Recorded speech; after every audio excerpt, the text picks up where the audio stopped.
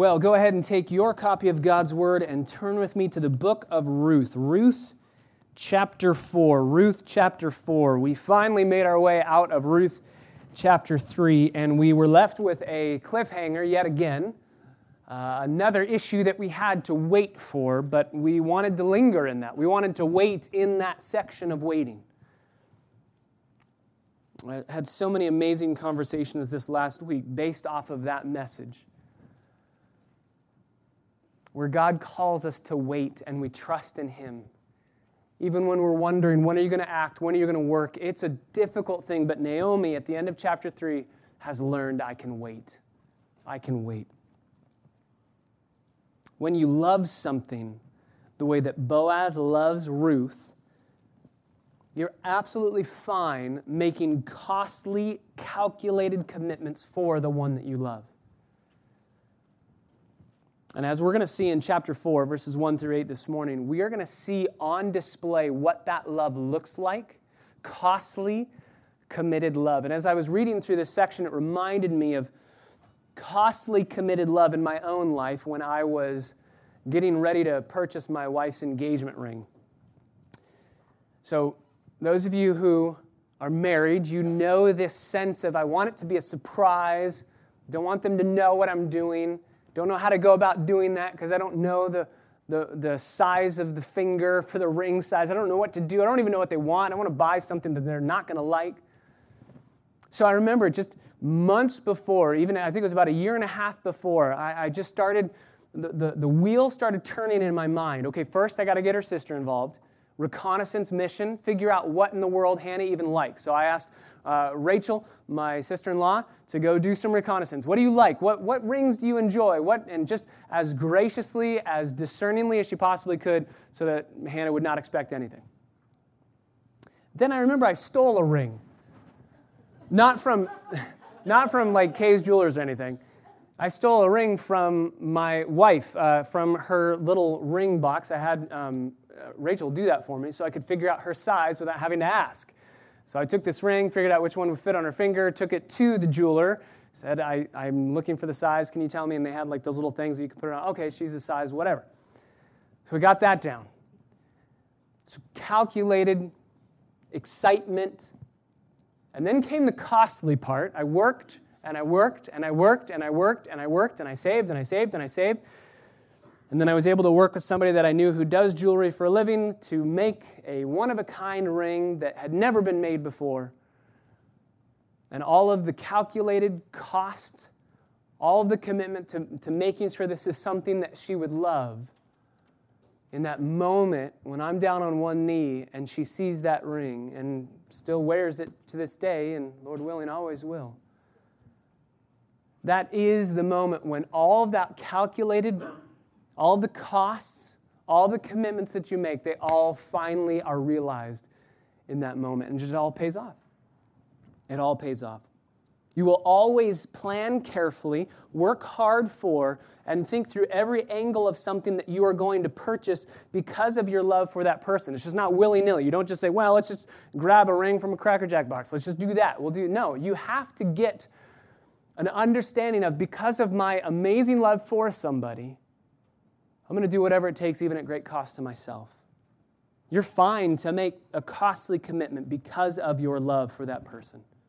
So this morning, I want to ask our hearts as we look at Boaz, number one, do you love others the way that Boaz loves Ruth? We're going to see his love on display. Do you love others the way that Boaz loves Ruth?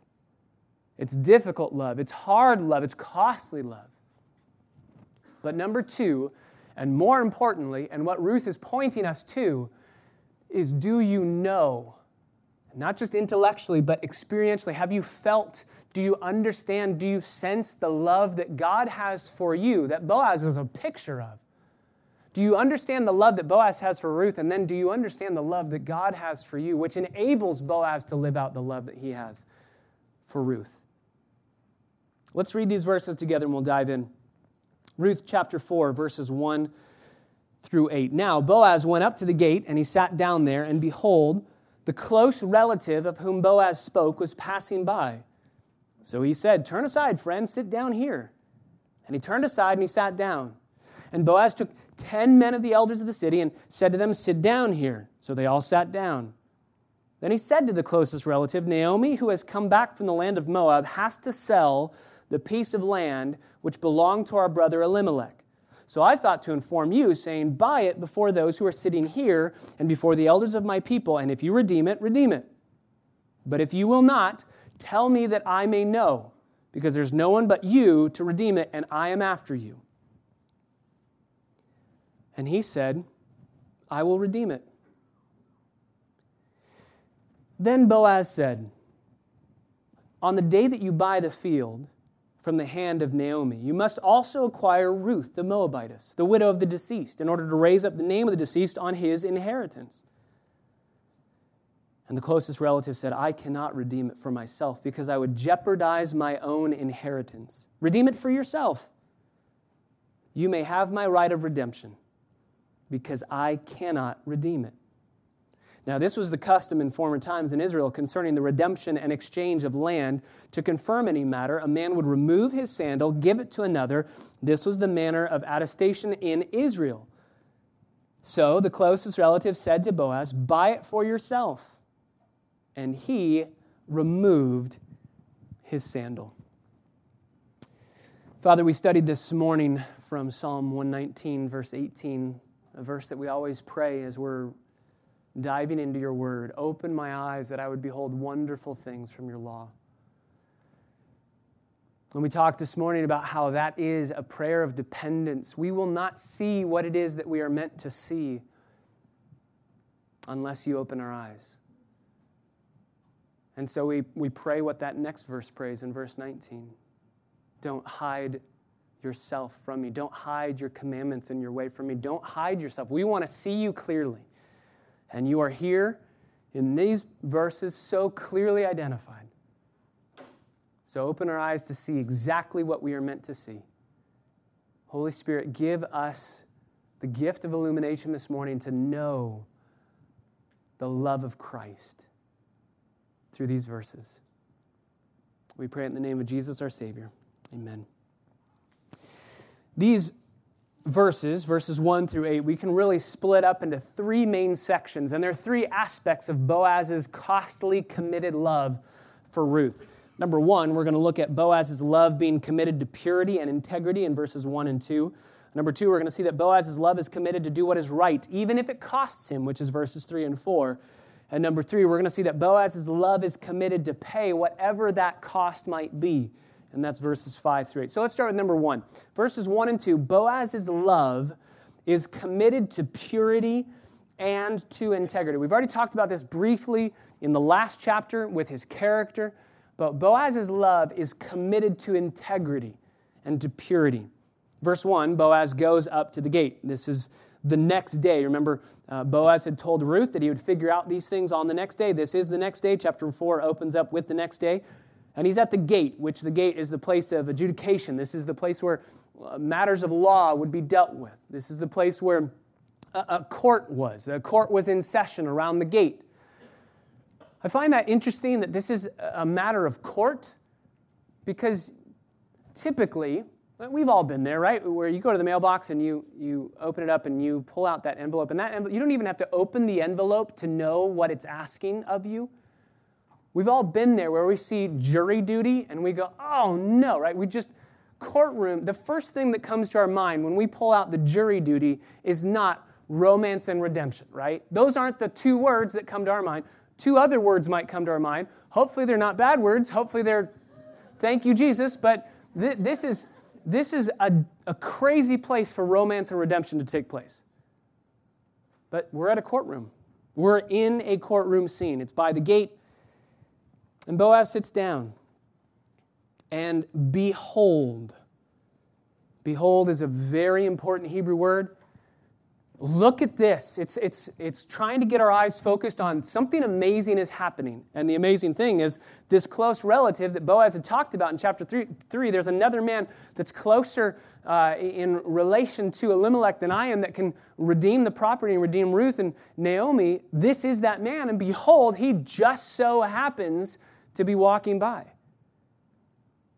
Why is he walking by? There's no reason for him to be walking by. He must have some reason, but we don't know what it is. He's just walking by. It just so happens. The author of Ruth doesn't even need to use those words anymore. It just so happened. Because we already know it just so happens all the time in God's economy. And so he just says, behold, look, it's happening again. It just so happens that this close relative of whom Boaz spoke was passing by. So he said, I think in his heart and his mind, wow, thanks God. That's lucky that this guy's just happening to walk by. But turn aside, friend. Sit down here. And he turned aside and he sat down. Now, my Bible says friend. Turn aside, friend. I don't know what your Bible says, friend. There's a Hebrew word for a friend. But this isn't that Hebrew word. If you want to say, Ben is my friend, you would not use this word. And in fact, you wonder at the use of this word. It's not like Boaz does not know this man's name. It's not like the author of this book doesn't know this man's name. But it's purposefully taken out and just a word is put in there. Again, my Bible says friend, but that's not the best translation of the Hebrew word. The Hebrew word, literally it's two words, poloni almoni, which to me sounds like an Italian sandwich, but poloni almoni. Turn aside, poloni almoni, turn aside, which even in the construction of those two words put together, you can kind of hear a sense of flippancy, right? Poloni almoni. Hey, just the best English translation of that word, poloni almoni, is Joe Schmo, Mr. So-and-so, you person. There's no name attached to this. It's just, hey, Mr. So-and-so. I remember growing up in my household, the way that we described this when we didn't quite remember the person's name was, who's it? I don't know why that became our thing, but hey, you know who's it? That's what this is. Hey, who's it? Hey, sit down. Hey, Joe Schmo. Hey, Mr. So-and-so. The same word is only used two other places in the Old Testament. This poloni almoni is only used two other places for a secret location that can't be revealed or uncertainty. First, Samuel chapter 21, verse 2, it's translated in English, a certain place. So the location isn't named, it's just a certain place. And 2 Kings chapter 6, verse 8, my Bible says such and such a place.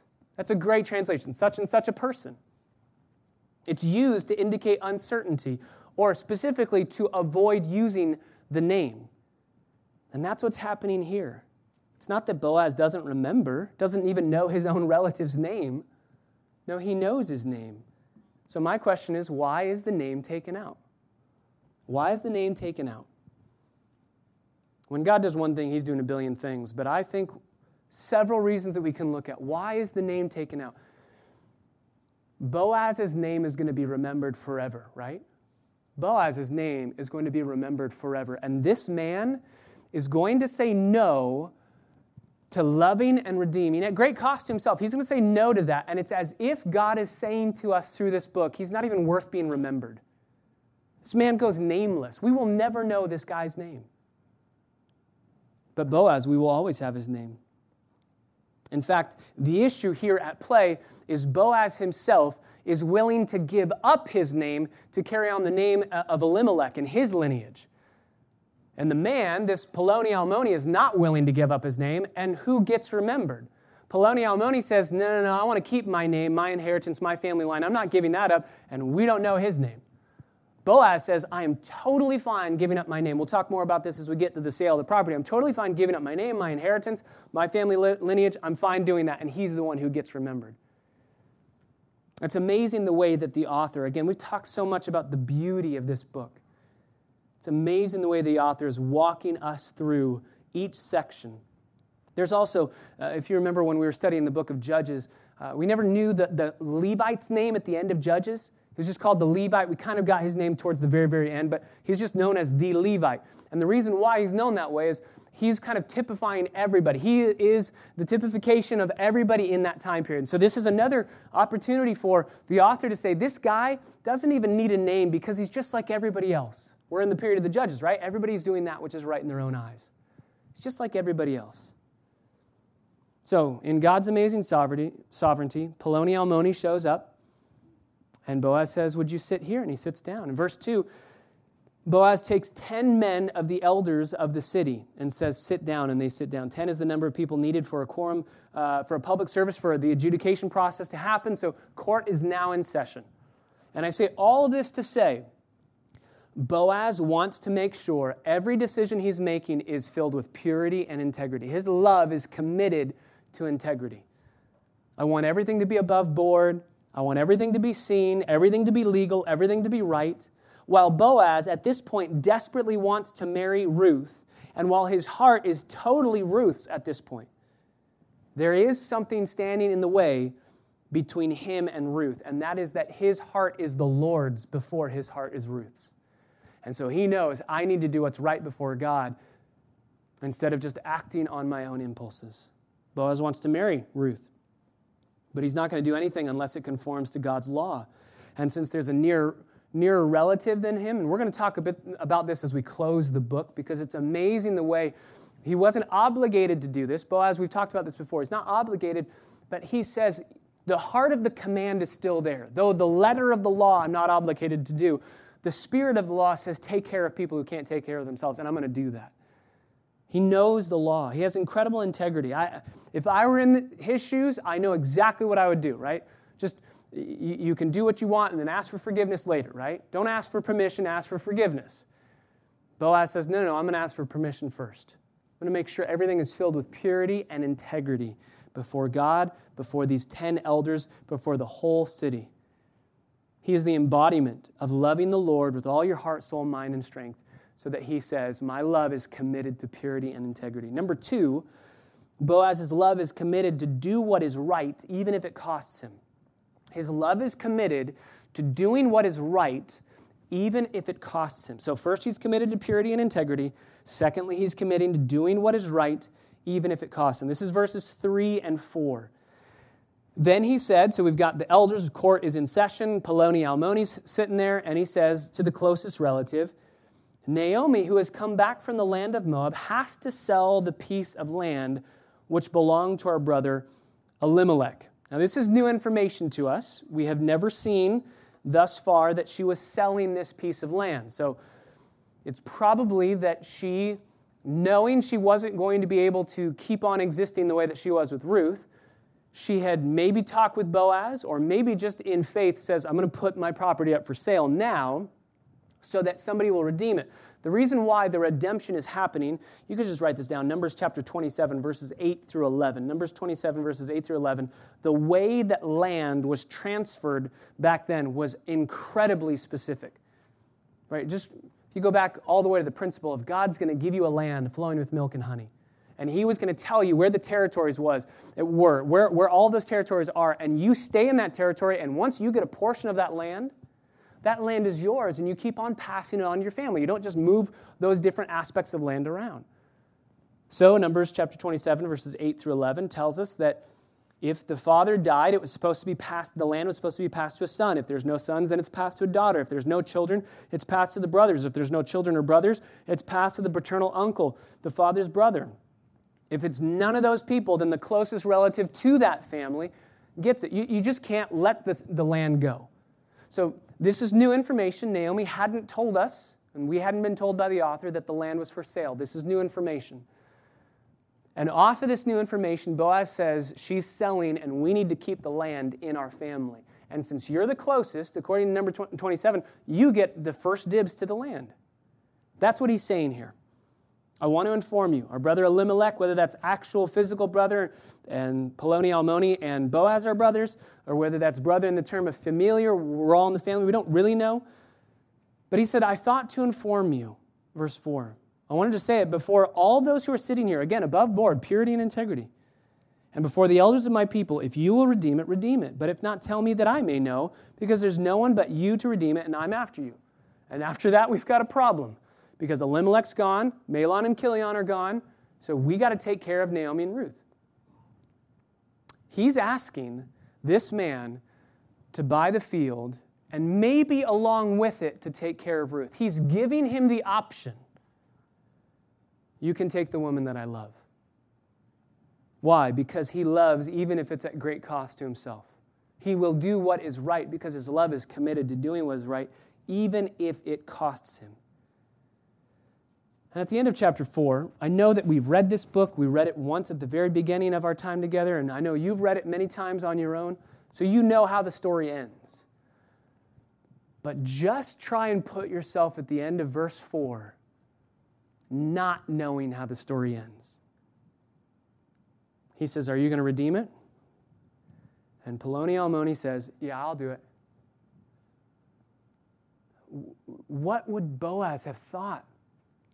Maybe, God, I was doing the right thing, and you haven't blessed me. It's going to be taken away. God, I was doing...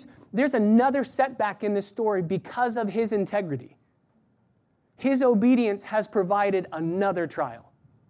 It's a great principle that trials and setbacks in our life are not always due to our sin. His integrity produces another setback. But there is another setback. He says, I'll do it. Here's what Poloni Almoni is thinking, by the way. We're going to have to do some technical things here. Poloni Almoni thinks, I will take Naomi's land, and he would have to fork over the cash for it. I'll pay for it. I'll redeem it, and then give it back to Naomi. But once Naomi dies, I get that land. It becomes mine. And since Naomi seems to be decently old, he's thinking, I have my land for my family, and then Naomi has land, and if I just fork out the money for it now, I'm going to get all that money back because I'm going to get the land. I just have to sit around and wait till Naomi dies. I will provide for her by giving her the land, redeeming the property, but then I get my money back and I get more land. So in him, there's zero reason whatsoever, in his mind, there's zero reason whatsoever to not make this decision. I'm going to gain land without really having to do anything. This is awesome. And I just have to wait around for Naomi to pass away, and I'll get land, double my land. There's another setback. He says, I'll do this. And again, we need to linger. It would be great. We're already moving at a slow pace through Ruth, so we're going to keep moving. But it would have been great to end the sermon there. I'll redeem it. Another setback. Let's wait to see what happens. When I tell my kids bedtime stories, and I'm exhausted at night, and this is usually the case, they say, tell us a story, and I'll say, okay, once upon a time, the end. All right, good night. My kids go, that's not a story, Dad? And I go, yes, once upon a time, the end, it's done. They say, no, Dad, there's no middle. Stories have to have a middle. This is the middle. Let's not skip over this. I think Christians tend to read stories, because we know the whole point of the Bible, and we know how it all ends, we tend to read stories without the middle. Esther becomes queen and saves her people, the end. Yeah, but what happened in the middle? What happened in the middle? 10 chapters, what happened in the middle? If you want to know what happened in the middle, we're going to be studying that together in our small groups this semester. What happened in the middle? Daniel goes to Babylon and becomes a hero of the faith. Yeah, but what happened in the middle? Ruth, she's a widow and then marries Boaz. Hooray. What happened in the middle? This is the middle. Even Jesus, he comes down to earth, he dies on a cross, he rises from the dead. But what happened in the middle? It's so important. So here we are, smack dab in the middle. Poloni Almoni says, I'll redeem it.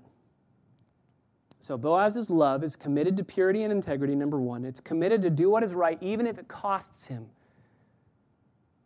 Verses 3 and 4.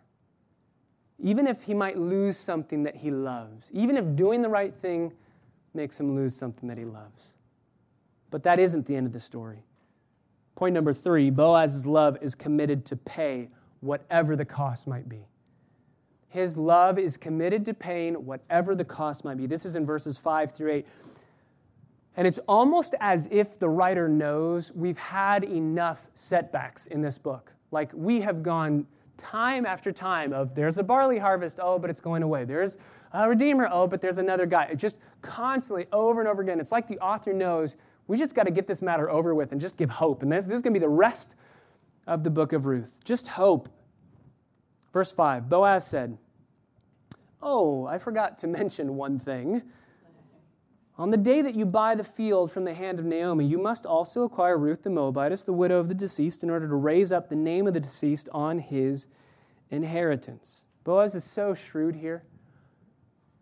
It's like if you're in an interview for a job that you want more than anything in the world, But you don't want to tip your hand for that. So they say, you got the job. When can you start? And you go, I don't know. Let me check my calendar for a second.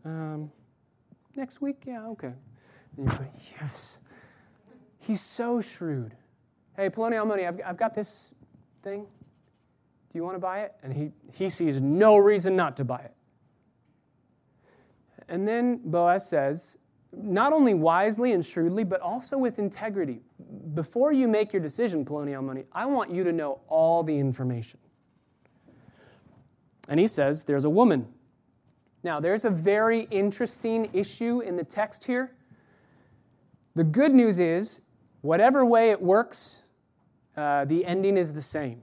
And I want to walk through both of those. My Bible says, on the day that you buy the field from the hand of Naomi, you must acquire. The oldest text that we have, and I believe the right text that we have, don't say you must, but I will.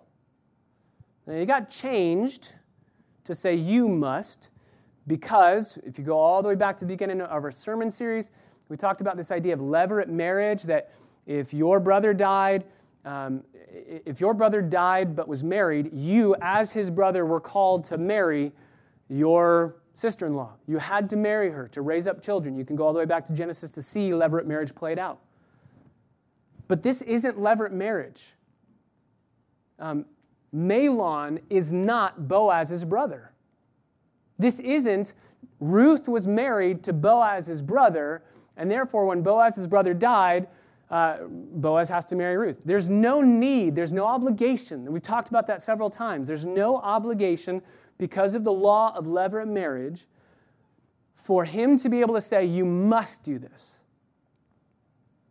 Because people have a misunderstanding of levirate marriage, they put in you must. But I believe it's I will. Now the good news is, again, no matter what happens, it still presents a problem to Poloni Almoni. But here's what I believe is happening. Boaz says, on the day that you buy the field, just so you know, there's a woman, it's Naomi's daughter-in-law, I'm marrying her. I'm going to marry her no matter what happens. But I'm going to marry her, and listen to what happens. I'm going to marry Ruth the Moabitess, the widow of the deceased, in order to raise up the name of the deceased on his inheritance. Who's the deceased here? Mahlon. Mahlon died. Mahlon is Elimelech's son. Mahlon and Ruth are married. Mahlon died. So here's what Boaz is saying, and this is why it works no matter what. I think there's a lot more romance and love in what he's saying, and I think it is the older textual issue here, so I believe it's right. But either way, what Boaz is saying is Ruth will be married, and when she has children, those children will inherit the land.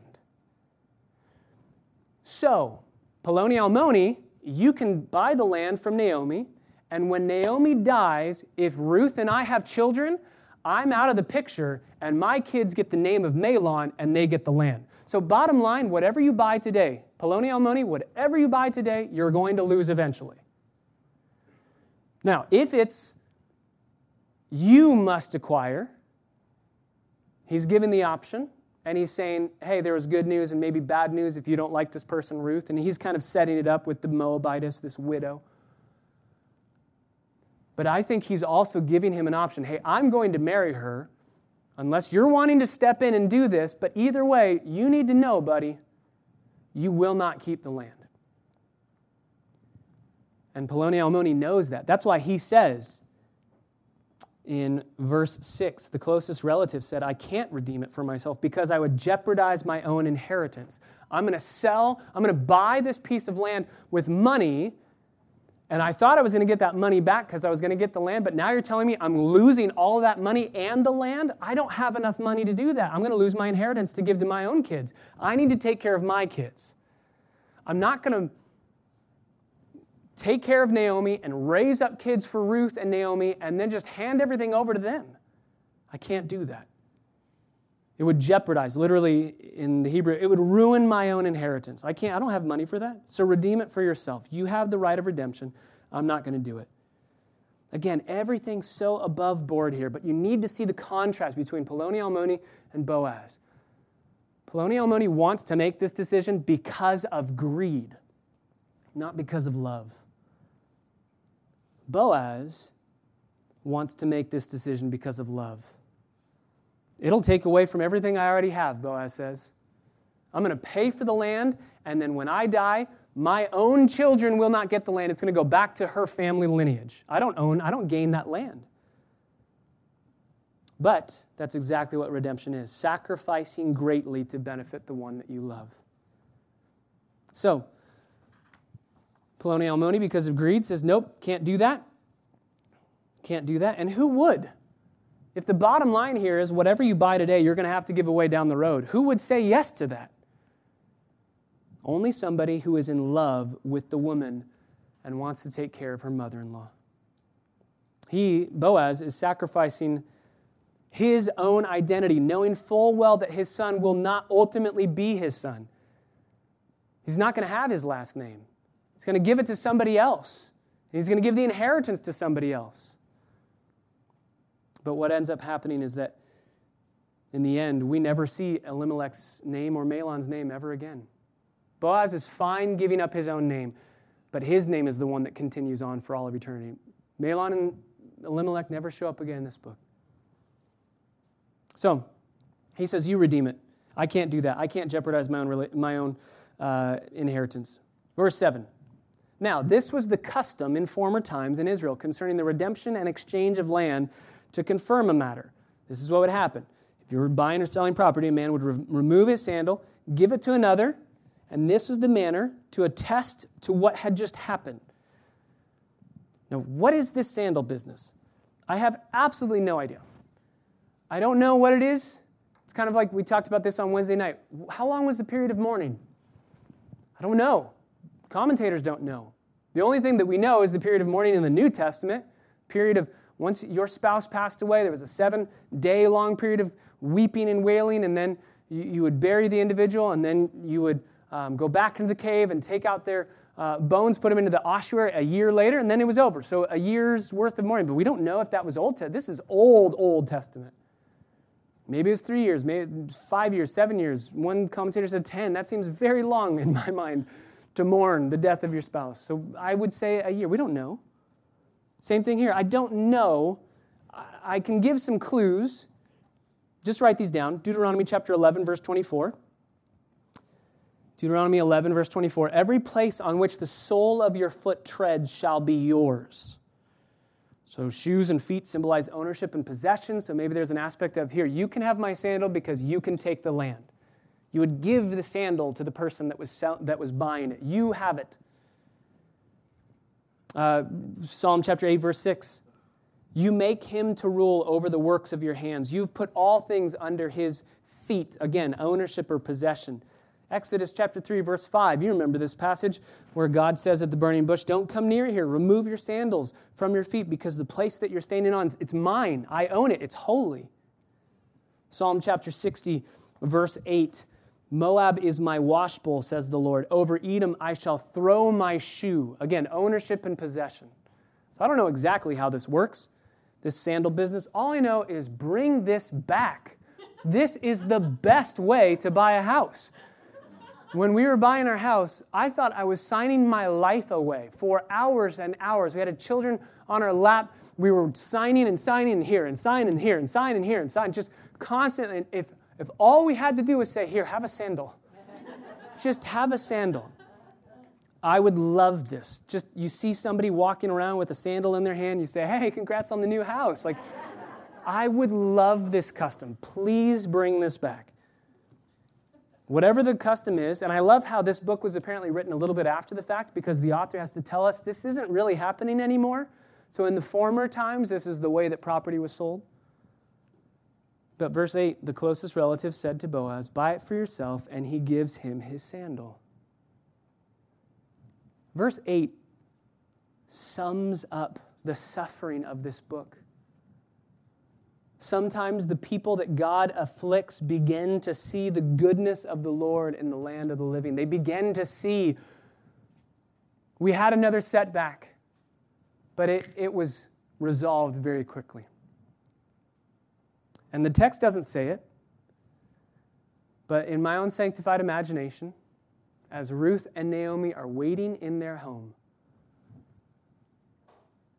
to find out what happens. I see them just sitting there. Maybe they're praying. Maybe they're just talking because they know this is in God's hands. We can wait. And as they're sitting there, they hear a knock on the door. And they open it. And Boaz is standing there with his hands behind his back, and he looks up. And then he just holds up one sandal. And tears start streaming down Naomi's eyes, her face covered, weeping at the goodness of God. And he looks at Ruth and he says, "It's finished. You're mine." This is the goodness of our God on display. What are we meant to see in these verses?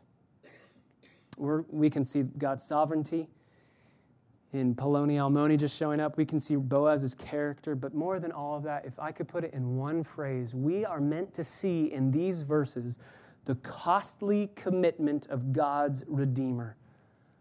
The costly commitment of God's Redeemer. In this case, it's Boaz. And he has redeemed Naomi, and he has redeemed Ruth, and he has bought that land at great cost to himself. He's committed to purity, to integrity. He's committed to do what's right, even if it costs him. He's committed to pay whatever the cost might be. And he never gets the money back. It's fine. But there is another Redeemer who shows up. And we are meant to see the costly commitment of God's Redeemer, not just in Boaz, but in Jesus Christ. God's love for you and for me is committed to purity. This is why sin must be dealt with. A lot of people think, well, God can just turn a blind eye to sin. No, he's committed to integrity. He's a just judge. He can't just say, I'll pardon everybody. Sin must be paid for. He must do what is right to fulfill all righteousness and make us right by him doing what's right. And he does this at great cost to himself. He sends Jesus Christ to live in our place, to be our kinsman redeemer, to be our close relative, so that he could live a perfect sinless life and then die on the cross, taking our penalty on the cross because we have not lived perfect sinless lives. Jesus loses his own life because of love. He is happy to do it because of the glory that God's going to get and because he wants to adopt you. He wants to marry you. There is costly commitment in the love of Boaz, and there is even greater, more costly commitment in the love of our Redeemer. So I always say when we sing, why should I gain from his reward? He did all the work, and I get all of the benefits. That's what Ruth is going to say. I didn't do anything, and I get everything. Boaz is fine with this incredibly losing proposition. I'll lose everything, even my own name, but that's okay because I love her. So that's why I asked at the beginning of the sermon, do you love that way?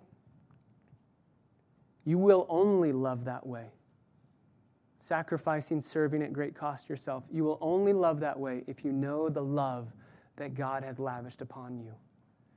And I want to end, just go to Deuteronomy chapter 4. Just reading a couple verses, and then we'll sing just to confirm these truths to our hearts. Deuteronomy, a lot of times people think the God of the Old Testament is different than the God of the New Testament. That's not real. They're the same God, and God is never changing. And here, as he's addressing Israel, Deuteronomy chapter 4, verse 32, "Indeed, ask now concerning the former days which were before you since the day that God created man on the earth, and inquire from one end of the heavens to the other. Has anything been done like this great thing? Has anything been heard like it? Has any people heard the voice of God speaking from the midst of the fire as you have heard it and survived? Or has a God tried to go and to take for himself a nation from within another nation by trials, by signs, by wonders, by war, by a mighty hand and an outstretched arm, and by great terrors as the Lord your God did for you in Egypt before your eyes? To you it was shown that you might know that the Lord, he is God, and there is no other besides him. Out of the heavens he let you hear his voice, to discipline you, and on earth he let you see his great fire, and you heard his words from the midst of the fire, because he loved your fathers." He loved them. That's why he did everything that he did. Even the discipline that he brings, he does it because he loves them. and he chose their descendants after them. And he personally brought you from Egypt by his great power. Turn just a couple chapters over to chapter 7, verse 6. You are a holy people to the Lord your God. The Lord your God has chosen you to be a people for his own possession out of all the peoples who are on the face of the earth. The Lord did not set his love on you nor choose you because you were more in number. He set his love on you. He chose you, not because of anything we did. You're the fewest of people, this is Israel, but because the Lord loved you and kept the oath which he swore to your forefathers. The Lord brought you out by a mighty hand and redeemed you from the house of slavery, from the hand of the Pharaoh, king of Egypt. Know therefore that the Lord your God, he is God. He is faithful, and he keeps his covenant and his loving kindness to thousands of generations to those who love him and keep his commandments. If you go back up to verse 6, you are a holy people to the Lord your God. The Lord has chosen you to be a people for his, my Bible says, own possession. That's literally his own treasure. Brothers and sisters, God treasures you. He loves you. He cherishes his relationship with you. And he's lavished love upon you. And if you were to flip into the New Testament, the greatest word that's most often used to describe us as believers is those who are, and in our translations it's beloved.